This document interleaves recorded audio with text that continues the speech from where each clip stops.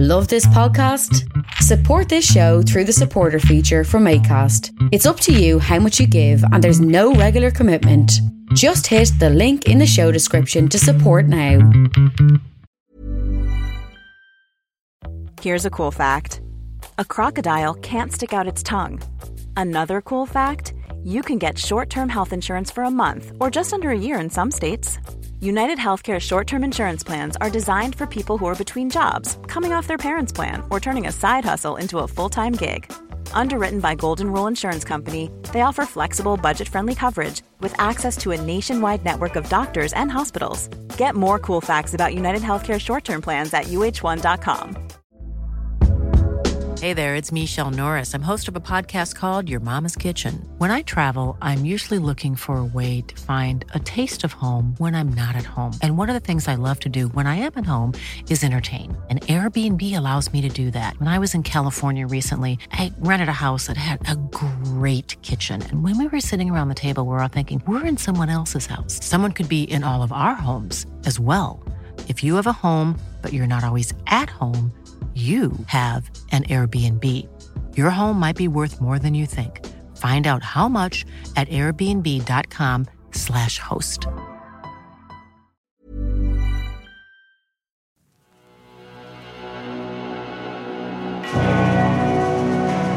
Pentagram, dedicated to Henry Foreman.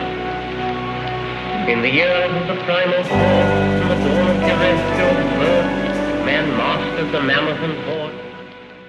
Well, my friends, welcome to Agitators Anonymous. I am Alan Averill, and this one will be part 2 of the tour diary.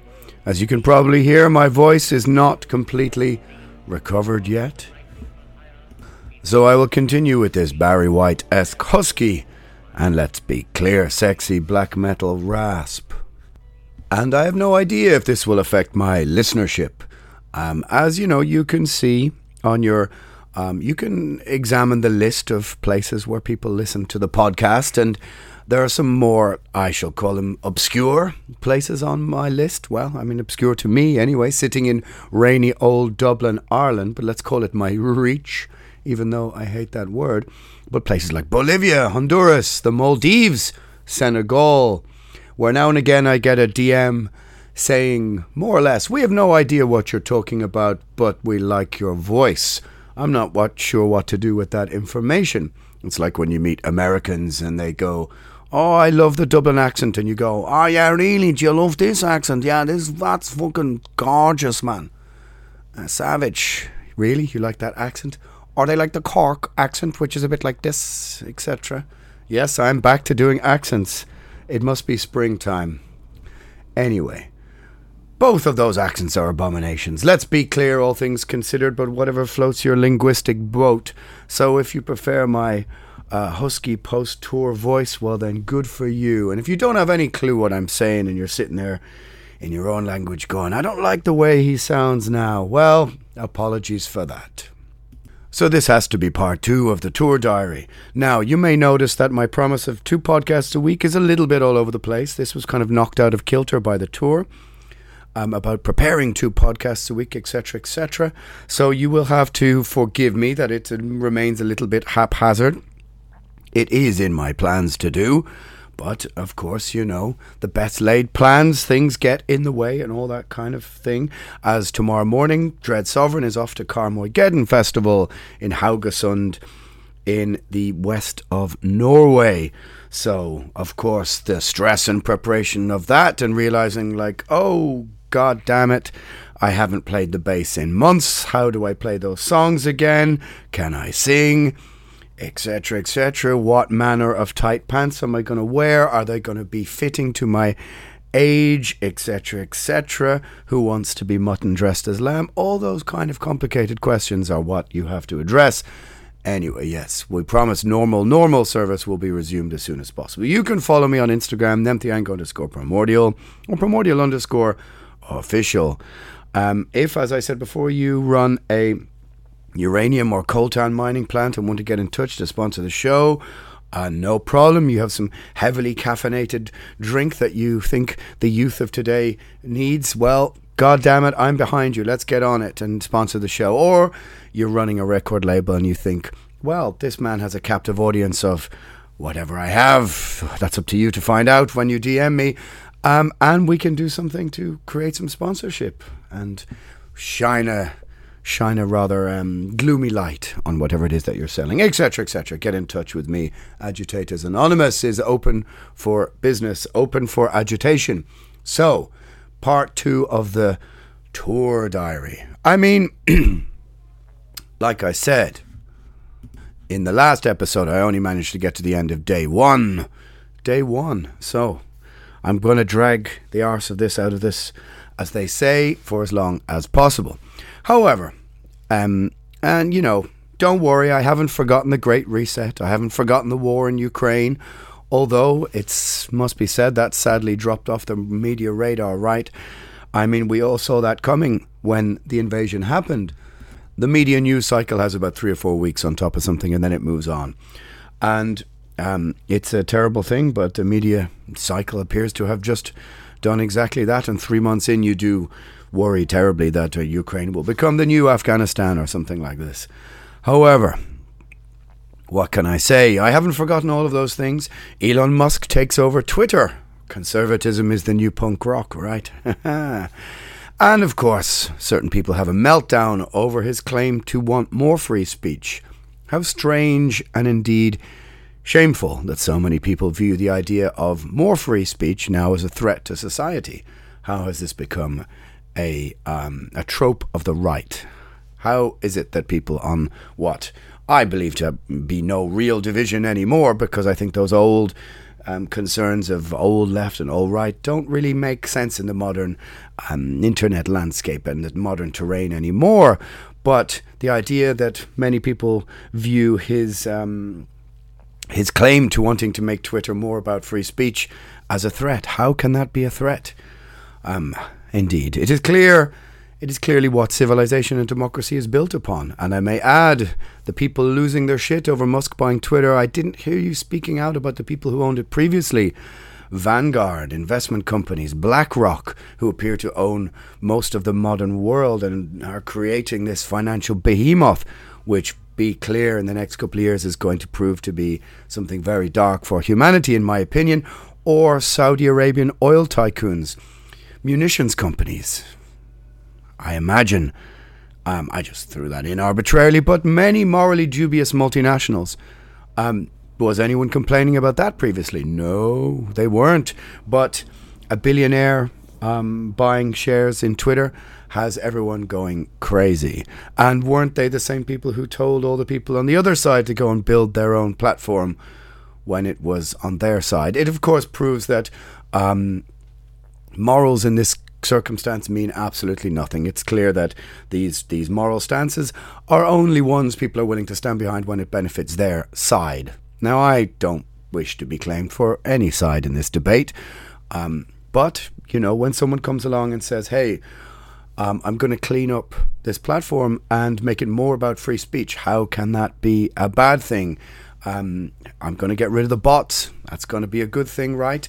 I mean, look, when someone can be banned off Twitter for saying a man is not a woman, but ISIS still have active accounts on Twitter, let's be clear, something is not correct there. Anyway, conservatism is the new punk rock, my friends. It has been for a long time. Boom. You can have that as the title for your next compilation album. When you're collecting money to help those poor multinationals who've been bought out by a billionaire. Is there anything strange about that right now? I mean, aren't we entering a form of new feudalism where billionaires are more powerful than states? BlackRock's GDP, let's call it that, is greater or almost the equivalent of the entire United States. Who are BlackRock, you hear? Isn't BlackRock a kind of cool name for, you know, a sort of a subdivision of heavy metal? It kind of is BlackRock, right? Yeah, reminds me of Sentenced to Mock or something like this. Anyway, my point is, you're offended? That's okay. Take a moment to consider what free speech means as your options are running out. Anyway, yeah, this one was about music, right? Also, why is my algorithm filled with Johnny Depp's whatever it is? Really? Anyway. It just astounds me that how many people seem to be seem to object to the idea that more free speech is a bad thing. How can that be true? It is a long and shameful path towards authoritarianism, and many people seem to want that path paved and ready to use as soon as possible. And believe me, it's coming. So, that out of the way, I mean, really, this show is sponsored by www.metalblade.com. If you're in North America, use the promo code ALAN for 10% off your order. So where are we? Where are we with the Tour Diary? Well, now, let's be clear. One thing that no one really understands or seems to understand is Brexit. Let's get Brexit done. Let's get breakfast done, etc., etc. It's day 2, day 3, maybe. We're headed towards the UK. And there is passport control from the UK, or say into the UK from France, or is there not? No one seems to know. It seems to depend on if there's anyone working or not. It seems to depend on the time of day. It's very strange. Just like or maybe I just wasn't paying that close attention, but just like everywhere in the world right now, it just seems that, hey, it's hard to get staff. Hard to get staff these days. You might have seen that P&O Ferries, who run the ferries between France and England, England and Ireland, sacked thousands of employees. And these huge ferry ports and terminals are kind of like ghost towns now. Is anyone working? We have our passports checked leaving France by the French, if I'm not mistaken. But on the other side into the UK, no one. We just walk through. But the queue for the English breakfast is hundreds and hundreds strong. But there is no one working on the boat. Enough carbs that morning to bring us all a little closer to a heart attack. But again, like I've mentioned before, and it sounds rather mundane and rather boring, there just seems to be no one working anywhere. And the confusion over what papers are required to leave and enter the UK and France, it seems like no one really knows what's happening. They're sort of making things up on the fly. As I said, some people ask for your passport and then the next people don't. And the next people don't seem to have any interest and you just drive straight through. And then the next little space you get to in the ferry terminal, they take you off the bus. They want you to bring bits of paper into a building, and it all seems a bit Eastern European. So when you enter the UK, and theoretically, you need a list of all the equipment that you have, all the amps, all the guitars. It's called a carnet. A carnet, a.k.a. carnet. ATA, I'm sorry. A list of everything for the authorities, which now costs over €1,000 to make, which cost little or nothing 3 or 4 years ago. Which I find, and I'm going to talk a little bit about these things during the tour diary, and I don't want it to sound like just an airing of grievances, but repeatedly over the coming weeks is that there are more and more efforts to price gouge. And I use that word because I quite like the word gouge, and you can use it for your thrash band if you wish. But there's an element of consistently trying to charge for things that several years ago were just done for free pre-pandemic. So we're standing waiting in the Dover ferry terminal to go and play 2 shows in the UK, and there's a fire alarm in the building, which will become a theme over the coming 2 weeks. And so processing the papers, we all stand around in Dover for 3 to 4 extra hours in the sun. And no one really knows what's going on. Now the time is we're cutting it pretty short getting to London, but I don't know. Hey, maybe we played London too much over the recent while. We played an important show, which was right at the end of the pandemic in London, which I think was very important for the band because it was the first show after almost 2 years of nothing, and it pulled the threads back together. And so it was a very important show, that one we did with Fen and Hell Ripper, amongst other bands. But there are grumblings, there are complainings. Maybe we played London too much. I don't know. The gig is cool. Seems like a good crowd to me. But these is an example of the kind of thing that happens now more and more and more. Come on, Avril. Get your shit together and start speaking properly. This is the kind of thing that happens more and more. The venue give us 30 minutes after the show to leave the backstage or face a £1,500 sterling fine. And the same for all the merch in the lobby. Our merch guy has to pack everything up, all the boxes out, everything, half an hour after the show. And of course, people are queuing up trying to buy things after the show. And they want to fine us, the band, for being 100 seconds over our stage time, notwithstanding wanting breaks for the crew during the day, even though we arrive at 4 p.m, They want to charge me £70 for using a wireless mic because mine won't charge up. All of these things, they want you out of the venue as quickly as possible. And it seems clear, invent things with which to try and attempt to fine the artist for. So, this leaves me little, one or two notches short of incandescent with rage. And it may be incorrect, but I just lump all of this in together with a sense of injustice that you cannot help but feeling as an artist. I lump it in with being screwed by Spotify. It's just all part of the same conversation. The attitude of the venue is all part of this, in my opinion, sort of, I'm not going to use the word war because that would be a bit hyperbolic, but it's just this constant idea that shit runs downhill and it collects in a pool where artists happen to be standing and there's nowhere further for it to run, so you simply have to just stand in it. And so I unfairly or fairly lump it all in together. And the idea that you try and fine an artist for going 100 seconds over your stage time. Places like this don't exist without artists. The cruise jobs don't exist. So why try and constantly squeeze them and fine them? Of course, we aren't supposed to talk about things like this. And this is one of the weird things about the music industry. It's an almost kind of mafioso code of silence, a kind of unwritten law that I won't tell you what some bands are being paid, for example, for a festival, the headliners. Or that you'd be surprised to learn that some of them are being paid 6 figures plus, and how their exorbitant fees mean, once you take into account rising energy and travel costs for the lower 95% of the bill, they come home with less and less and less and less, and they hit everyone's bottom line, whatever that may be. It's very strange. I suppose it's some sort of hangover from the 1950s and the 1960s when the early record labels saw how much money could be made from moving into, I suppose, Chess Records or Motown or those early soul and blues deals, which saw musicians playing on albums that sold millions, and they earned literally nothing, who you will probably find playing for $100 in some Chicago blues club. Well, that's how my romantic imagination still puts these things together. But there's this strange code of silence that you are expected to, as an artist, to not talk about any of the things that happen. You're not supposed to say, hey, someone tried to fine us £1,500 sterling for going 2 minutes over our set. Very strange. Very strange, because these are, of course, in any other walk of life and any other industry, the idea that workers should not say, well, let's say if artists are workers,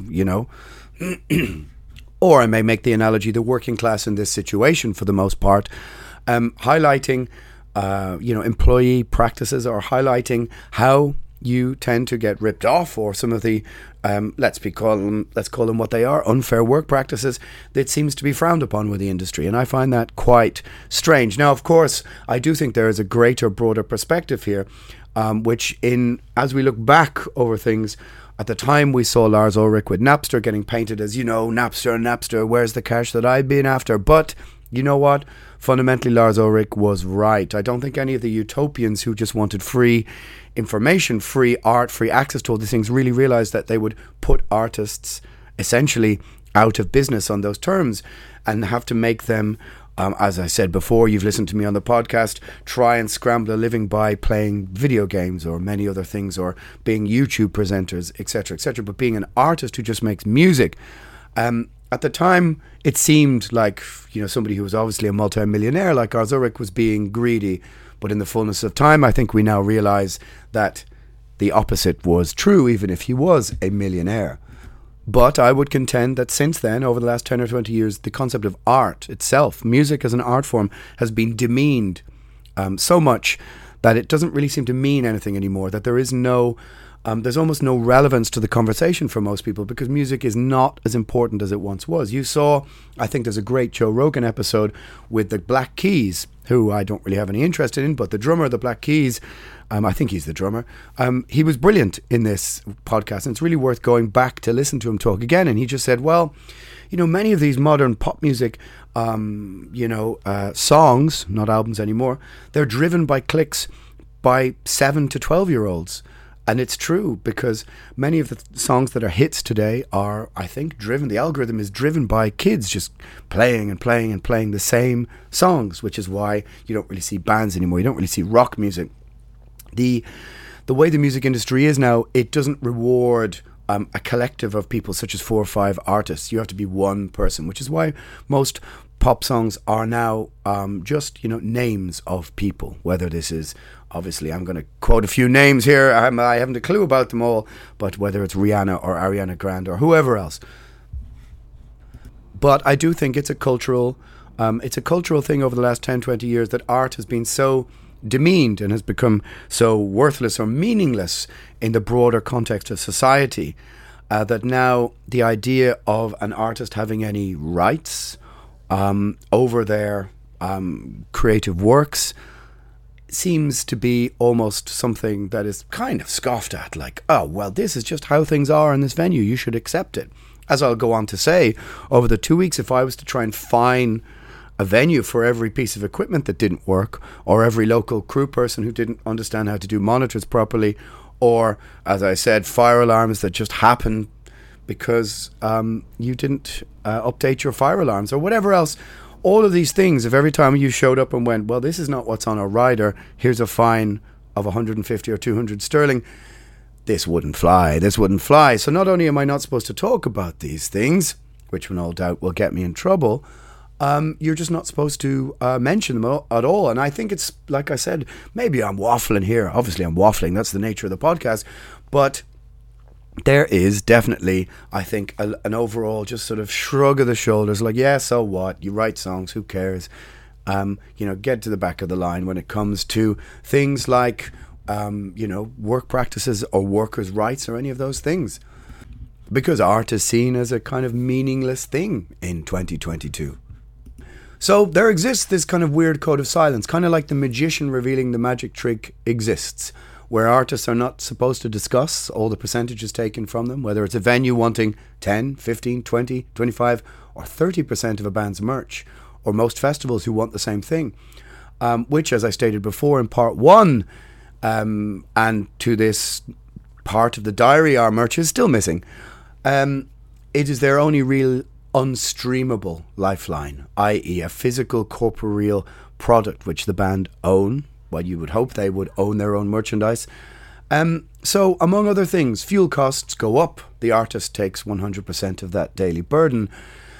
But like I said, I don't really want to turn the diary or this edition of the podcast, episode, into some kind of Father Ted style airing of grievances. But £750 sterling a minute as a threatened fine for going over your set time. Well, now.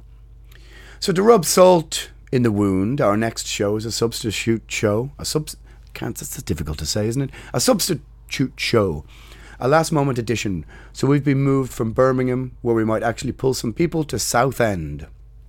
Now, Southend is where Londoners went on holiday in the 20s or the 50s or I guess the 70s. I guess the 1970s. But these days, it's one of those places where you watch those grim 10 to 15 documentary series on E4 about homeless junkies on the streets of Hull or Scunthorpe or Brighton or something, or some English town, or life in the red light district of Southend. Here's Julie. She's injecting meth this morning. Or a documentary about spice or methadone use. That is kind of how Southend feels, set to the backdrop of a sort of fun fair, a beachside fun fair, which we are all sitting observing. And needless to say, it's the smallest crowd I think we played to since our very first tour of the UK in 95 with Psy. Incredibly dispiriting, if I was to let it really bother me. I kind of chalk it up to being in a dark sitcom for the day. So I think that's the only way to really rationalise it or really deal with it. What do you do with a gig like that? I always feel weirdly embarrassed for a band when I see them all painted up and leathered up and dressed up with some dramatic intro music stride out to 20 people. For those 20 people, they've paid, so they deserve the full amount of effort, right? Of course they do. But this is where punk rock has the edge over metal as the show or something of the other, or the drama, the theatre that is part of heavy metal leaves it feeling a bit redundant. in front of no one. And the punk rock experience doesn't really, it doesn't need any of that. So a band can just step off the stage and stand on the floor and play with the people around them. And you can have some of the best punk rock shows ever. But take a metal band where there's an element of theatre and then stand there amongst 15 other people and you go, this doesn't sit right. Metal is left kind of high and dry. And when you wheel out the big guns, cliche intended, there's nothing to aim at, so to say. So, do you conserve your voice? Do you give it 75%? Not exactly, but certainly it does change the dynamic when between songs you can hear people talking, glasses clinking, people talking directly to you. It makes something of a mockery of the situation where you like it or not. So often, and much to my own annoyance at these situations, rather than just get on with it, another part of my personality, the personality that is doing this podcast, for better or for worse, hijacks a situation, and I tend to make acerbic comments or talk too much between songs, which I do in Holland a few days later when I'm a bit ill, a little bit sick, but I'll get to that. The crowd is fine, but the energy levels are kind of low in the room.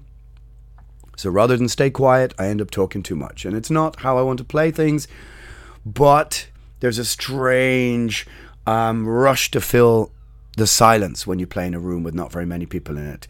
And so you end up just, talking more shit.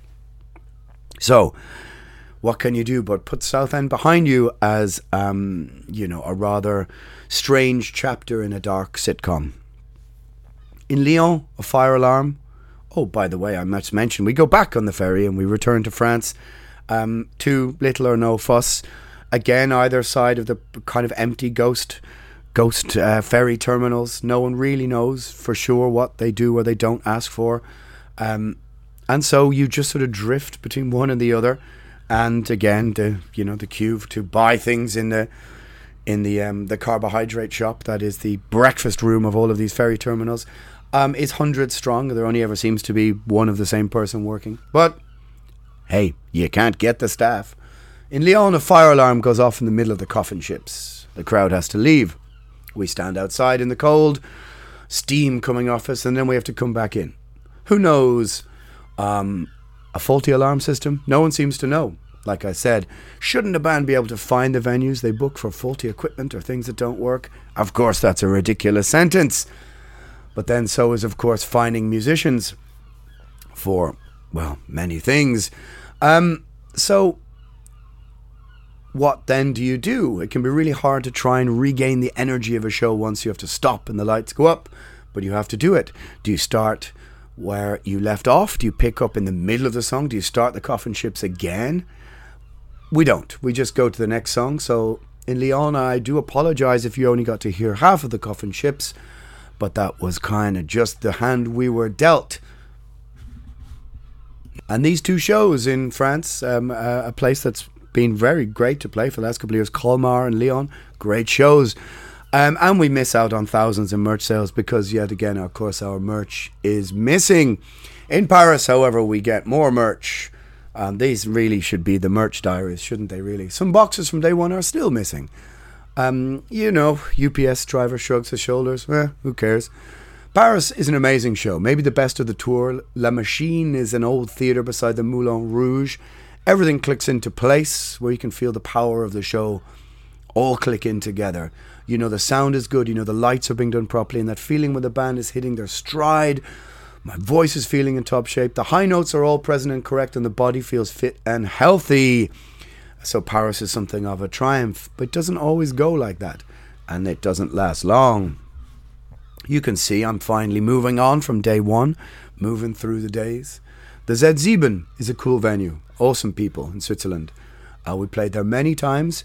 It takes about 1,800 people, which is way too big for a band like this, but thankfully feels fine with 600, which is almost what we get.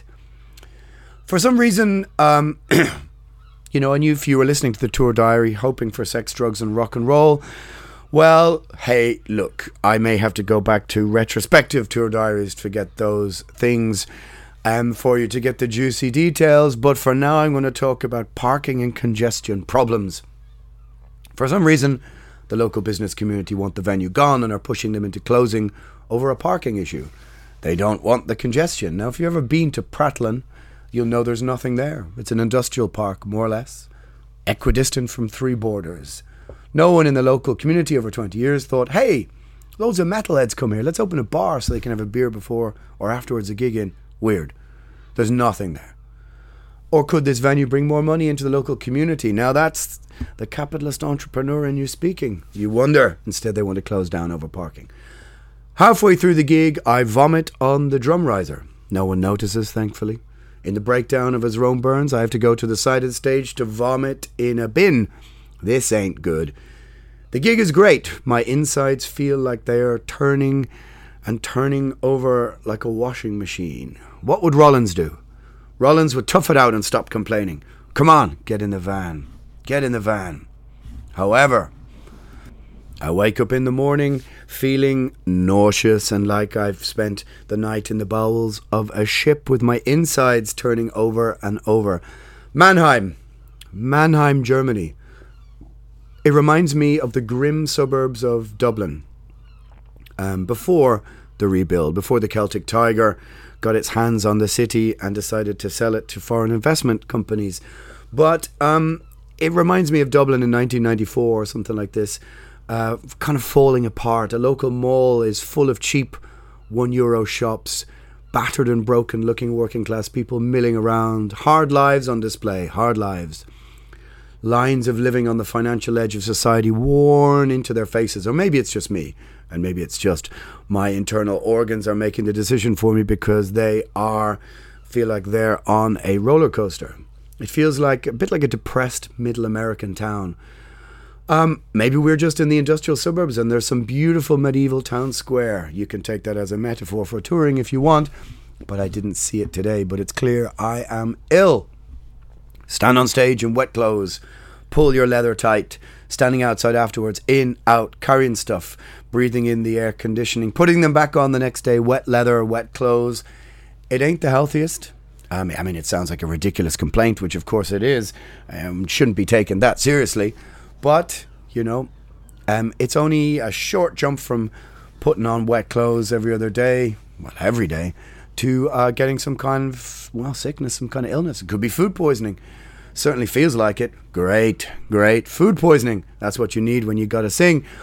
It's all I need. After 3 years of waiting to tour, I get sick because of a wayward, out-of-date chili in a lasagna. It's possible.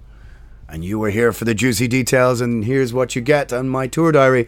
So I spend €50 on medicine and try and stay quiet all day. There's nothing you can do when you get sick but try and concentrate on something else. Deal with it. But at some stage, you have to raise the energy and play a show and give what you have. It's a kind of tactical battle with your own body, between your senses, your intelligence, your understanding of the situation physically. Like I said in the last episode, if I wake up in the morning and go hum, I know I'm okay for singing, more or less. So that brings us to the drink, the booze, the alcohol, for example. In this example, the problem is, and I was only discussing it with Marduk a few days later, when the mood is low, what picks it up? Well, traditionally for rock bands, traditionally for any band, it's drink and drugs. That's what picks up the energy. That's how you conquer the lack of energy, is with things that take your energy from you. Of course, there are bands who go out there and do yoga every morning and go running and etc., etc. But these bands are pretty rare. So, what does alcohol do? It's a depressant. It also dehydrates you. It's a diuretic. The Marduk drink is a Bloody Mary. That's the Marduk drink. Wine puts me in the mood, but as you've probably seen me drinking it on stage, it ain't great in the heat on stage. I mean, you come out a bit like a sort of, some sort of desiccated fruit, Desiccated. There's a word I didn't think I'd use in the podcast. It ain't great. Of course, water would be better, but the balancing act is you need to take the edge off the worry, the anxiety, if you're that kind of person, the worry about being sick in the voice. So you self-medicate, along with all the natural medicine that you take, or rather the medicine that you've bought. You end up tipping your natural equilibrium over the edge, which for me, normally in a week is playing sports, training, running. Now, this is not to say a 100-minute gig is not a workout of some description on its own, in its own right, but the vocal cords are a muscle, and just like putting your elbow out lifting weights, you can do the same with your voice. But you also have to keep something back, as tomorrow is another day. So when you're feeling less than 100%, you can't, for example, give the 80% you have and push it over the edge. You need to keep some in reserve, and this, of course, is where my crummy old microphone, takes on a life of its own. And I jealously look at Swallow the Sun's in-ear monitors and realise, wow, this would help me when I'm in this situation. So, what do? We change the set around a bit and don't open with Where Greater Men Have Fallen and No Grave Is Deep Enough, which are the two hardest and highest songs to sing, especially No Grave Is Deep Enough, which is basically I Want to Be Somebody by Wasp, if you sort of place the structure and tempo maps and also the vocal height over each other. It's the hardest song to sing. So we start with something in a lower register, like God's the Godless, and I try and ease into the set. But it really is your biggest nightmare to lose, as a singer, to lose your voice completely. It has happened and it happens. And there is nothing you can do about it sometimes. Now, people keep referring to my legendary Bloodstock moment where I completely lost my voice. But that was more because of the chemicals in the smoke machine. Literally just cut my voice off completely. It went from to nothing in 2 seconds. Now, that is a very strange occurrence, but normally it deteriorates and you can talk like this or sing like this or whatever. Or if you're Daniel from Marduk, you just don't worry about it and you sing like a beast every single night and you just talk like this for the whole tour and you don't worry about anything. But however, some of us are warriors, you make up your decision which word.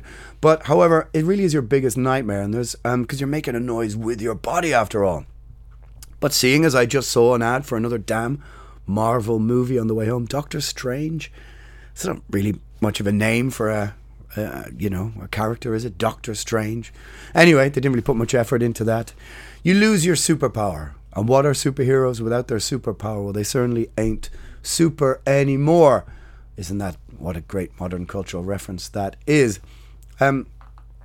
So, what can you do? There's a balance to be struck, an equilibrium to be struck between pushing it as far as you can with what you've got that day, with your energy levels, not drinking too much, not staying up too late. I mean, touring is a strange sort of balance where you try and find the pitch of your equilibrium, try and find the balance of being able to try and keep the mood up but not push it too far and destroy the mood, which of course, when you were 25 or 26 or 27, your body just bounced back that next morning. But when you're a bit older, it doesn't happen quite so easily. So I hear you wondering about what are the turnouts like. Well, the turnouts are very positive so far. Quite a lot of people. One thing is becoming clear though, as we talk to the local promoters, solid brands and bigger festivals are doing okay, more or less. But for many shows, no one is buying tickets.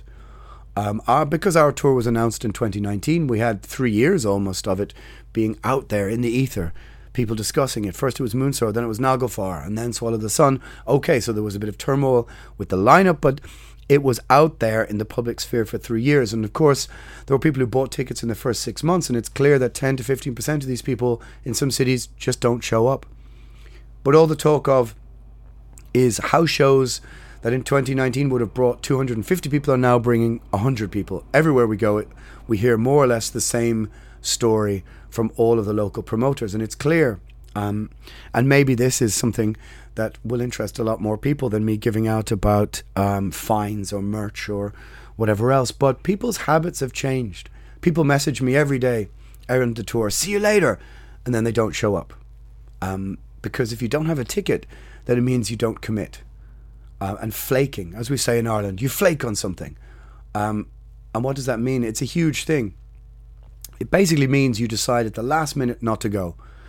You don't want to go outside. You look outside the window and go, it's pouring rain. It looks cold. I'm feeling a bit meh.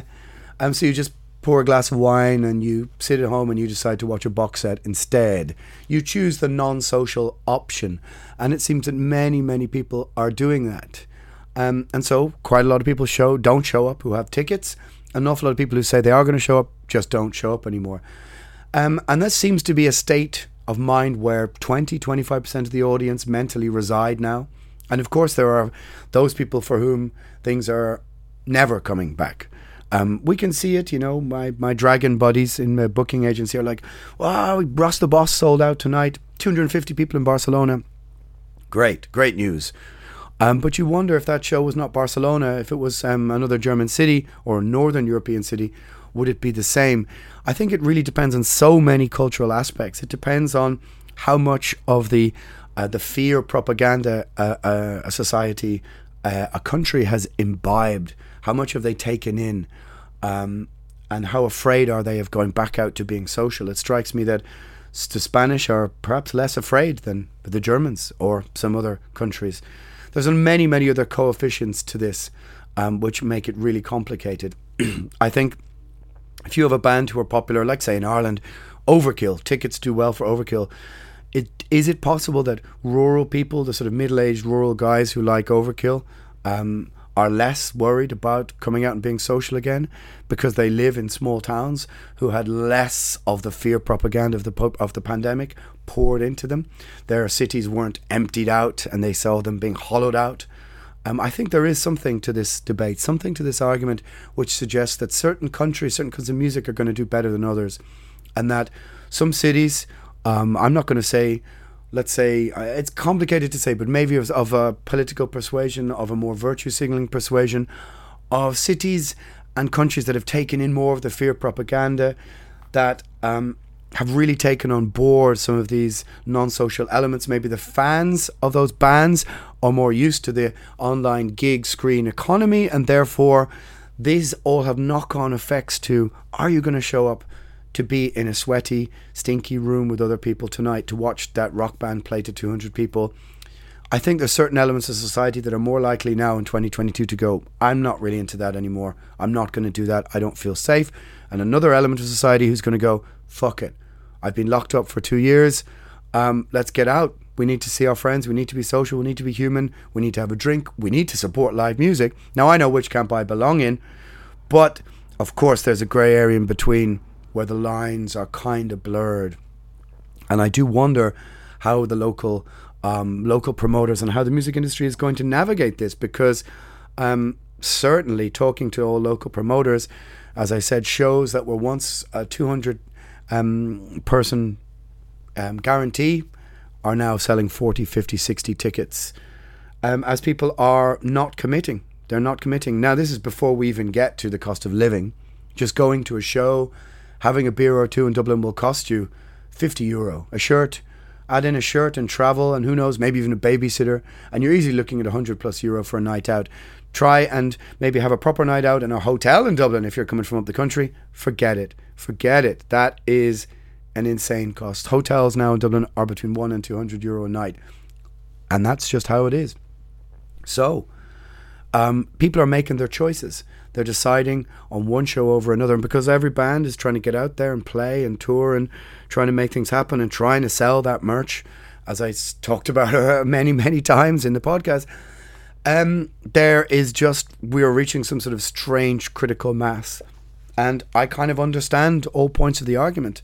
I do understand that there are people who are still scared of going out there, but I also understand local promoters cannot gauge anything anymore because of low ticket sales. And if that's true, then they can't book bands, they can't pay for flights, and they can't bring things in. So I think the next 6, 9, 12 months are going to be a very strange time for the music industry and live music, as many of the many of the decisions of the last 2.5 years began to be felt and move across society over the coming 6-12 months. Just because restrictions were lifted, this doesn't mean all the problems have gone. There are going to be other new problems anyway. So where does that leave us? That leaves us at the end of, let's call it part 2 of the tour diary. I felt a little tiny bit drowsy there at the start of the podcast. Apologies for that. I clicked into life somewhere halfway through, certainly not from the vitamin D outside, from a lashing, rainy, grey, miserable Dublin. However, my friends, Tour Diary Part 2, Agitators Anonymous, episode blah-de-blah-de-blah. I'm Alan Averill, and this was your transmission from Planet Satan. Over and out. Normal service Tuesday and Friday will be resumed as soon as possible. I thank you all.